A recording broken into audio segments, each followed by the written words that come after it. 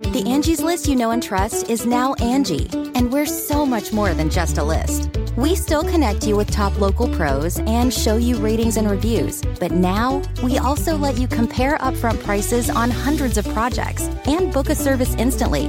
We can even handle the rest of your project from start to finish. So remember, Angie's List is now Angie, and we're here to get your job done right. Get started at Angie.com. That's ANGI, or download the app today. Welcome to the Tech Meme Ride Home for Monday, June 11th, 2018.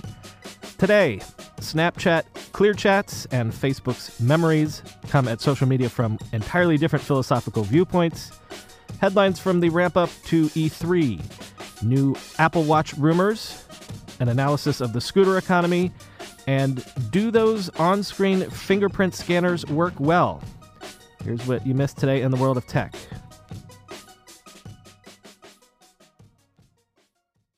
Some of you might know that E3, the gaming industry's big confab, is this week, and so the news and announcements are starting to come fast and furious. As I teased last week, it seems that the word of the day is streaming. Microsoft revealed at a press conference over the weekend that it is working on a streaming gaming service that could premiere in the next few years. The announcement came from Phil Spencer, who heads up Microsoft's gaming division, and who said, quote, "Our cloud engineers are building a game streaming network to unlock console gaming on any device," end quote. But that doesn't mean that Microsoft is ready to abandon hardware consoles just yet. Spencer also said that Microsoft is deep into architecting the next Xbox console and that hardware can still deliver gaming advancements. Quote, "Our experts in Microsoft research are developing the future of gaming AI, so the worlds and characters we enjoy will be more rich and more immersive," end quote. Microsoft also announced that it was purchasing the game studios Undead Labs, Playground Games, Ninja Theory, and Compulsion Games. As TechCrunch's Lucas Matney said, this will add considerable heft to Microsoft's first-party game development program. Microsoft had seen so much criticism of the lack of prestige titles when the Xbox One launched that some went so far as to suggest that Microsoft would, or maybe should, get out of gaming entirely, that their heart wasn't in it. But with these purchases, we can see Microsoft doubling down on gaming. The studios will come under the umbrella of the Microsoft Studios brand, which already contains Halo maker 343 Industries and the Minecraft team. The news of these game studio purchases came after EA announced that it is testing a multi-device HD game streaming service. The service is not yet ready for general consumption and no word on when it might debut.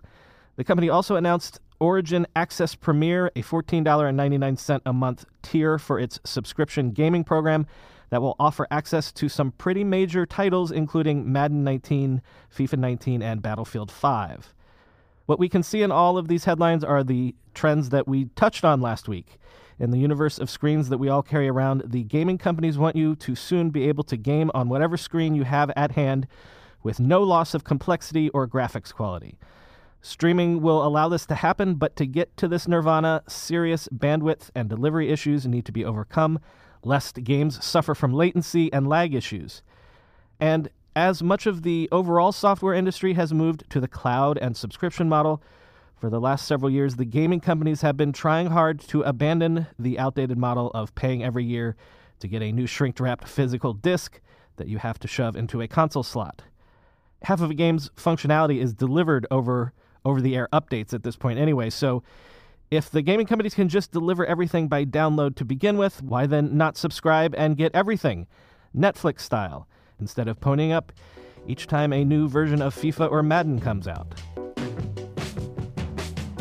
Snapchat is, of course, a service built on the idea of messages that disappear after you send them, instead of haunting you the rest of your life like a digital albatross. So in a way, this kind of strikes me as a case of, you mean you couldn't already do that? But Snapchat today unveiled a new feature that it is calling Clear Chats, which lets users delete Snapchat messages even after sending them, whether in individual or group chats. You can delete the content regardless of whether it's been viewed or saved by the recipient. So if you've sent a message that you come to regret, you can proactively erase it. Previously, messages would only self-destruct after everyone had read them. To throw a message down the memory hole now, simply go to the message in question or conversation and long press on the message and tap delete. Now, the person or persons in the group chat with you will be notified that you've deleted something, and if someone has read it, they still could obviously grab a quick screenshot or something, and there's nothing you can do. But at the very least, this will allow you to have the option to save yourself some embarrassment if you have second thoughts on something you sent impulsively.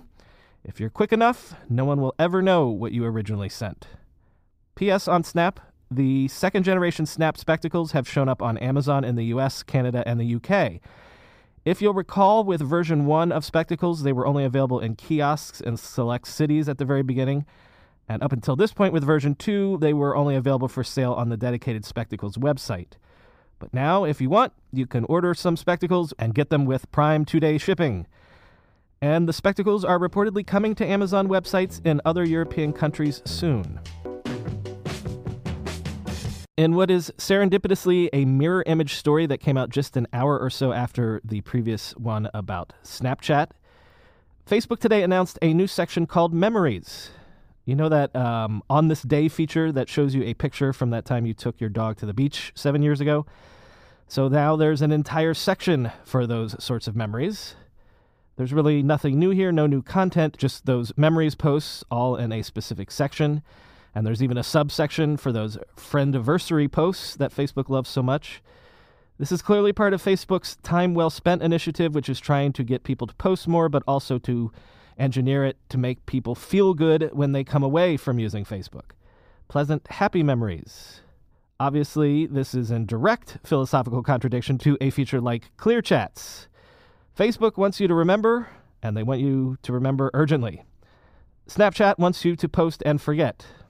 You can find the Memories section either on the top left of the newsfeed on Facebook's desktop app or in the More tab at the bottom right of the mobile app. Over the weekend, Fast Company was reporting that touch-sensitive solid-state buttons that make use of the Taptic engine to simulate clicks are coming to the Apple Watch either this year or next year. This would mean replacing the physical button on the side of the Apple Watch and possibly also the digital crown with the sort of fake touch sensation. You know, how if you force touch your iPhone or press on the home button now, it feels like you've actually pressed a button when in actuality there's nothing moving. The Taptic engine just makes you think you've pressed. Why do this? Well, if you get rid of moving parts, that's one less thing that can, break. And it would also help with things like water resistance and freeing up more space for batteries in the Apple Watch. But according to Fast Company's Mark Sullivan, this could also give the Apple Watch more health sensor capabilities. Quote, Apple has also been working on using the top of the buttons as sensors to gather health-related data such as heart rhythms. The heart rate sensor on the back side of the watch does this through direct contact with the skin, but some types of measurements require more than one point of contact with the user's skin. The top of either of the new solid-state buttons could provide that, end quote.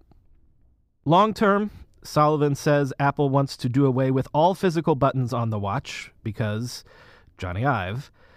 Of course, not only don't we know if this move will come to the next version of the Apple Watch, we don't even know if we'll get a new Apple Watch this year. As I said after that hardware announcement free WWDC, either we're going to get a jam-packed phone announcement this year, or we're due for a sort of in-betweener hardware event, or lots of people, fans of iPhone SEs, iPad minis, and MacBook Airs, are in for a year of serious disappointment. When you go through airport security, there's one line where the TSA agent checks your ID and another line where a machine scans your bag. The same thing happens in enterprise security, but instead of passengers and luggage, it's end users and their devices. These days, most companies are pretty good at the first part of the equation where they check user identity, but user devices can roll right through authentication without getting inspected at all. In fact, 47% of companies allow unmanaged, untrusted devices to access their data. That means an employee can log in from a laptop that has its firewall turned off and hasn't been updated in 6 months. Or worse, that laptop might belong to a bad actor using employee credentials. Kolide, finally solves the device trust problem. Collide ensures that no device can log into your Okta-protected apps unless it passes your security checks. Plus, you can use Collide on devices without MDM, like your Linux fleet, contractor devices, and every BYOD phone and laptop in your company. Visit collide.com/ride to watch a demo and see how it all works. That's KOLIDE.com/ride, collide.com/ride. I'm going to a big AI startup demo day here in the city tomorrow, and I will 100% be decked out in Mack Weldon clothing. Why? Well, Mack Weldon makes timeless apparel with modern performance fabrics for guys who want to look and feel sharp without sacrificing comfort. Mack Weldon clothes are designed to fit your style and the demands of modern life. They look like regular clothes, but feel like the latest in modern comfort. They're the go-to choice for guys who want to look great without even trying. Breathable underwear that keeps you cool, dry, and comfy all day. That's their AirKnit underwear.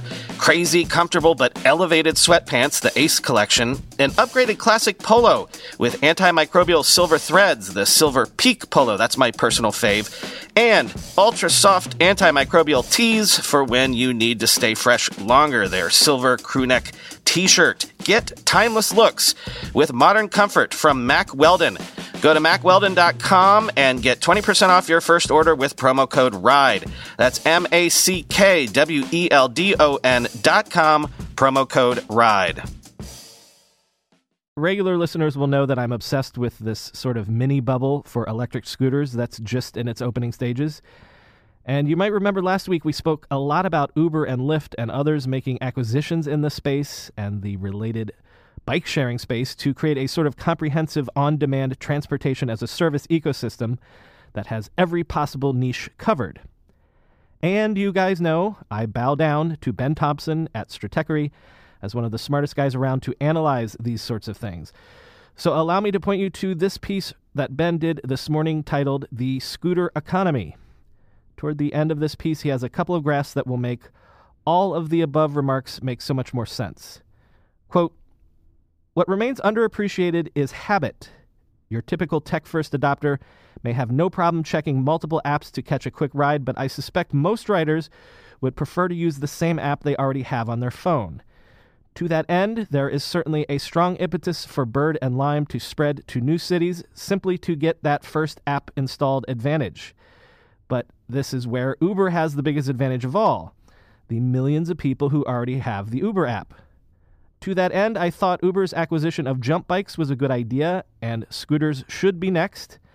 An acquisition of Bird or Lime may already be too pricey, but Jump has a strong technical team and should be able to get an Uber equivalent out the door soon. The Uber app already handles multiple kinds of rides. It is a small step to handling multiple kinds of transportation. A smaller step than installing yet another app," end quote. In the piece, he points to a breakdown of basically scooter business unit economics that I saw a while ago and will really help you to understand why this is suddenly a thing that VCs are willing to throw hundreds of millions of dollars at. Links to both of these pieces in the show notes. Something else to put on your radar real quick. A federal judge is expected to rule tomorrow afternoon, Tuesday, on AT&T's proposed merger with Time Warner in an $85 billion deal. Why is this something to keep an eye on? Because depending on how this ruling shakes out, a bunch of other huge deals might see their fortunes change. CVS's bid for Aetna, Disney and 21st Century Fox, Comcast's attempt to block the Disney and 21st Century Fox deal, and especially T-Mobile's proposed merger with Sprint. According to the New York Times, this is, quote, "one of the most influential antitrust cases in decades, enthralling Hollywood, Silicon Valley, and Madison Avenue. If the merger is blocked, some executives are likely to slim down their deal aspirations. If the deal ends up going through, expect a cascade of mergers and acquisitions. It could have a collateral effect on every other transaction," said Blair Levin, an advisor to New Street Research and a former chief of staff at the Federal Communications Commission, end quote. The case will be decided in United States District Court in Washington. The Justice Department has argued that the merger would hurt consumers. AT&T and Time Warner say they need the merger in order to compete with, who else? Netflix. And it will be decided by Richard J. Leon, a judge appointed by George W. Bush. Many observers expect that the deal will go through because of a history of similar deals that were allowed. But even if approved, what sort of conditions might the judge impose? When Comcast merged with NBC Universal, more than 100 conditions were placed on the combined companies. And if this deal is blocked, might that mean a more aggressive Justice Department, at least through the end of this administration? We're going to find out tomorrow. Let's end today on a review. You might remember last week me talking about a new Huawei flagship phone that will feature an in-display fingerprint sensor. There's also a similar phone coming from Xiaomi with a fingerprint sensor on the screen to unlock the phone. But the first phone to actually arrive with this new technology is the Vivo X21. So do in-display fingerprint sensors actually work well? The Verge's Sam Bifford says yes. Now, you might not be familiar with Vivo, especially if you're here in the U.S., but it's got sizable market share in the smartphone markets of China and India. And with this X21 phone, Vivo is pushing hard to differentiate itself. Here's how the fingerprint sensor works, at least according to Bifford. The X21, quote, has no visible fingerprint sensor at all, at least until you pick it up. The in-display scanning technology only works with OLED screens. It has to be able to light up your finger, and an LCD's backlight would get in the way, which allows Vivo to pull off some neat tricks to highlight the sensor. When you pick up the phone, it automatically lights up a stylized fingerprint icon over the sensor area. And if you wake it by pressing the sleep button, that same icon will be brighter than the rest of the screen. Once your finger is registered, you unlock the phone the same way you would on any other. Just hold your thumb down and wait. It's definitely a little slower than more recent fingerprint scanners, to be sure. You can't unlock the phone just by tapping the icon as if it were a button. Instead, you'll have to wait half a second or so as a techie animation spreads across the screen. Sometimes it feels faster, sometimes it feels slower. It's always fast enough to be tolerable, but never so fast that you don't notice the difference, end quote. Overall, Bifford said the unlock feature was reliable, and he much preferred to use his finger to unlock his phone rather than his face. Ironically, the only time he had trouble getting the unlock technology to work was in direct sunlight, which is what also seems to stymie Apple's Face ID as well.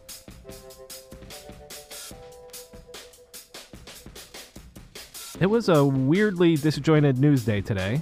Maybe everybody's got World Cup fever like I have, and they're just counting down the days. I've been your host for the Tech Meme Ride Home, Brian McCullough. Follow me on Twitter at BrianMCC. Thanks for the flood of good reviews on Apple Podcasts, everybody. Much appreciated.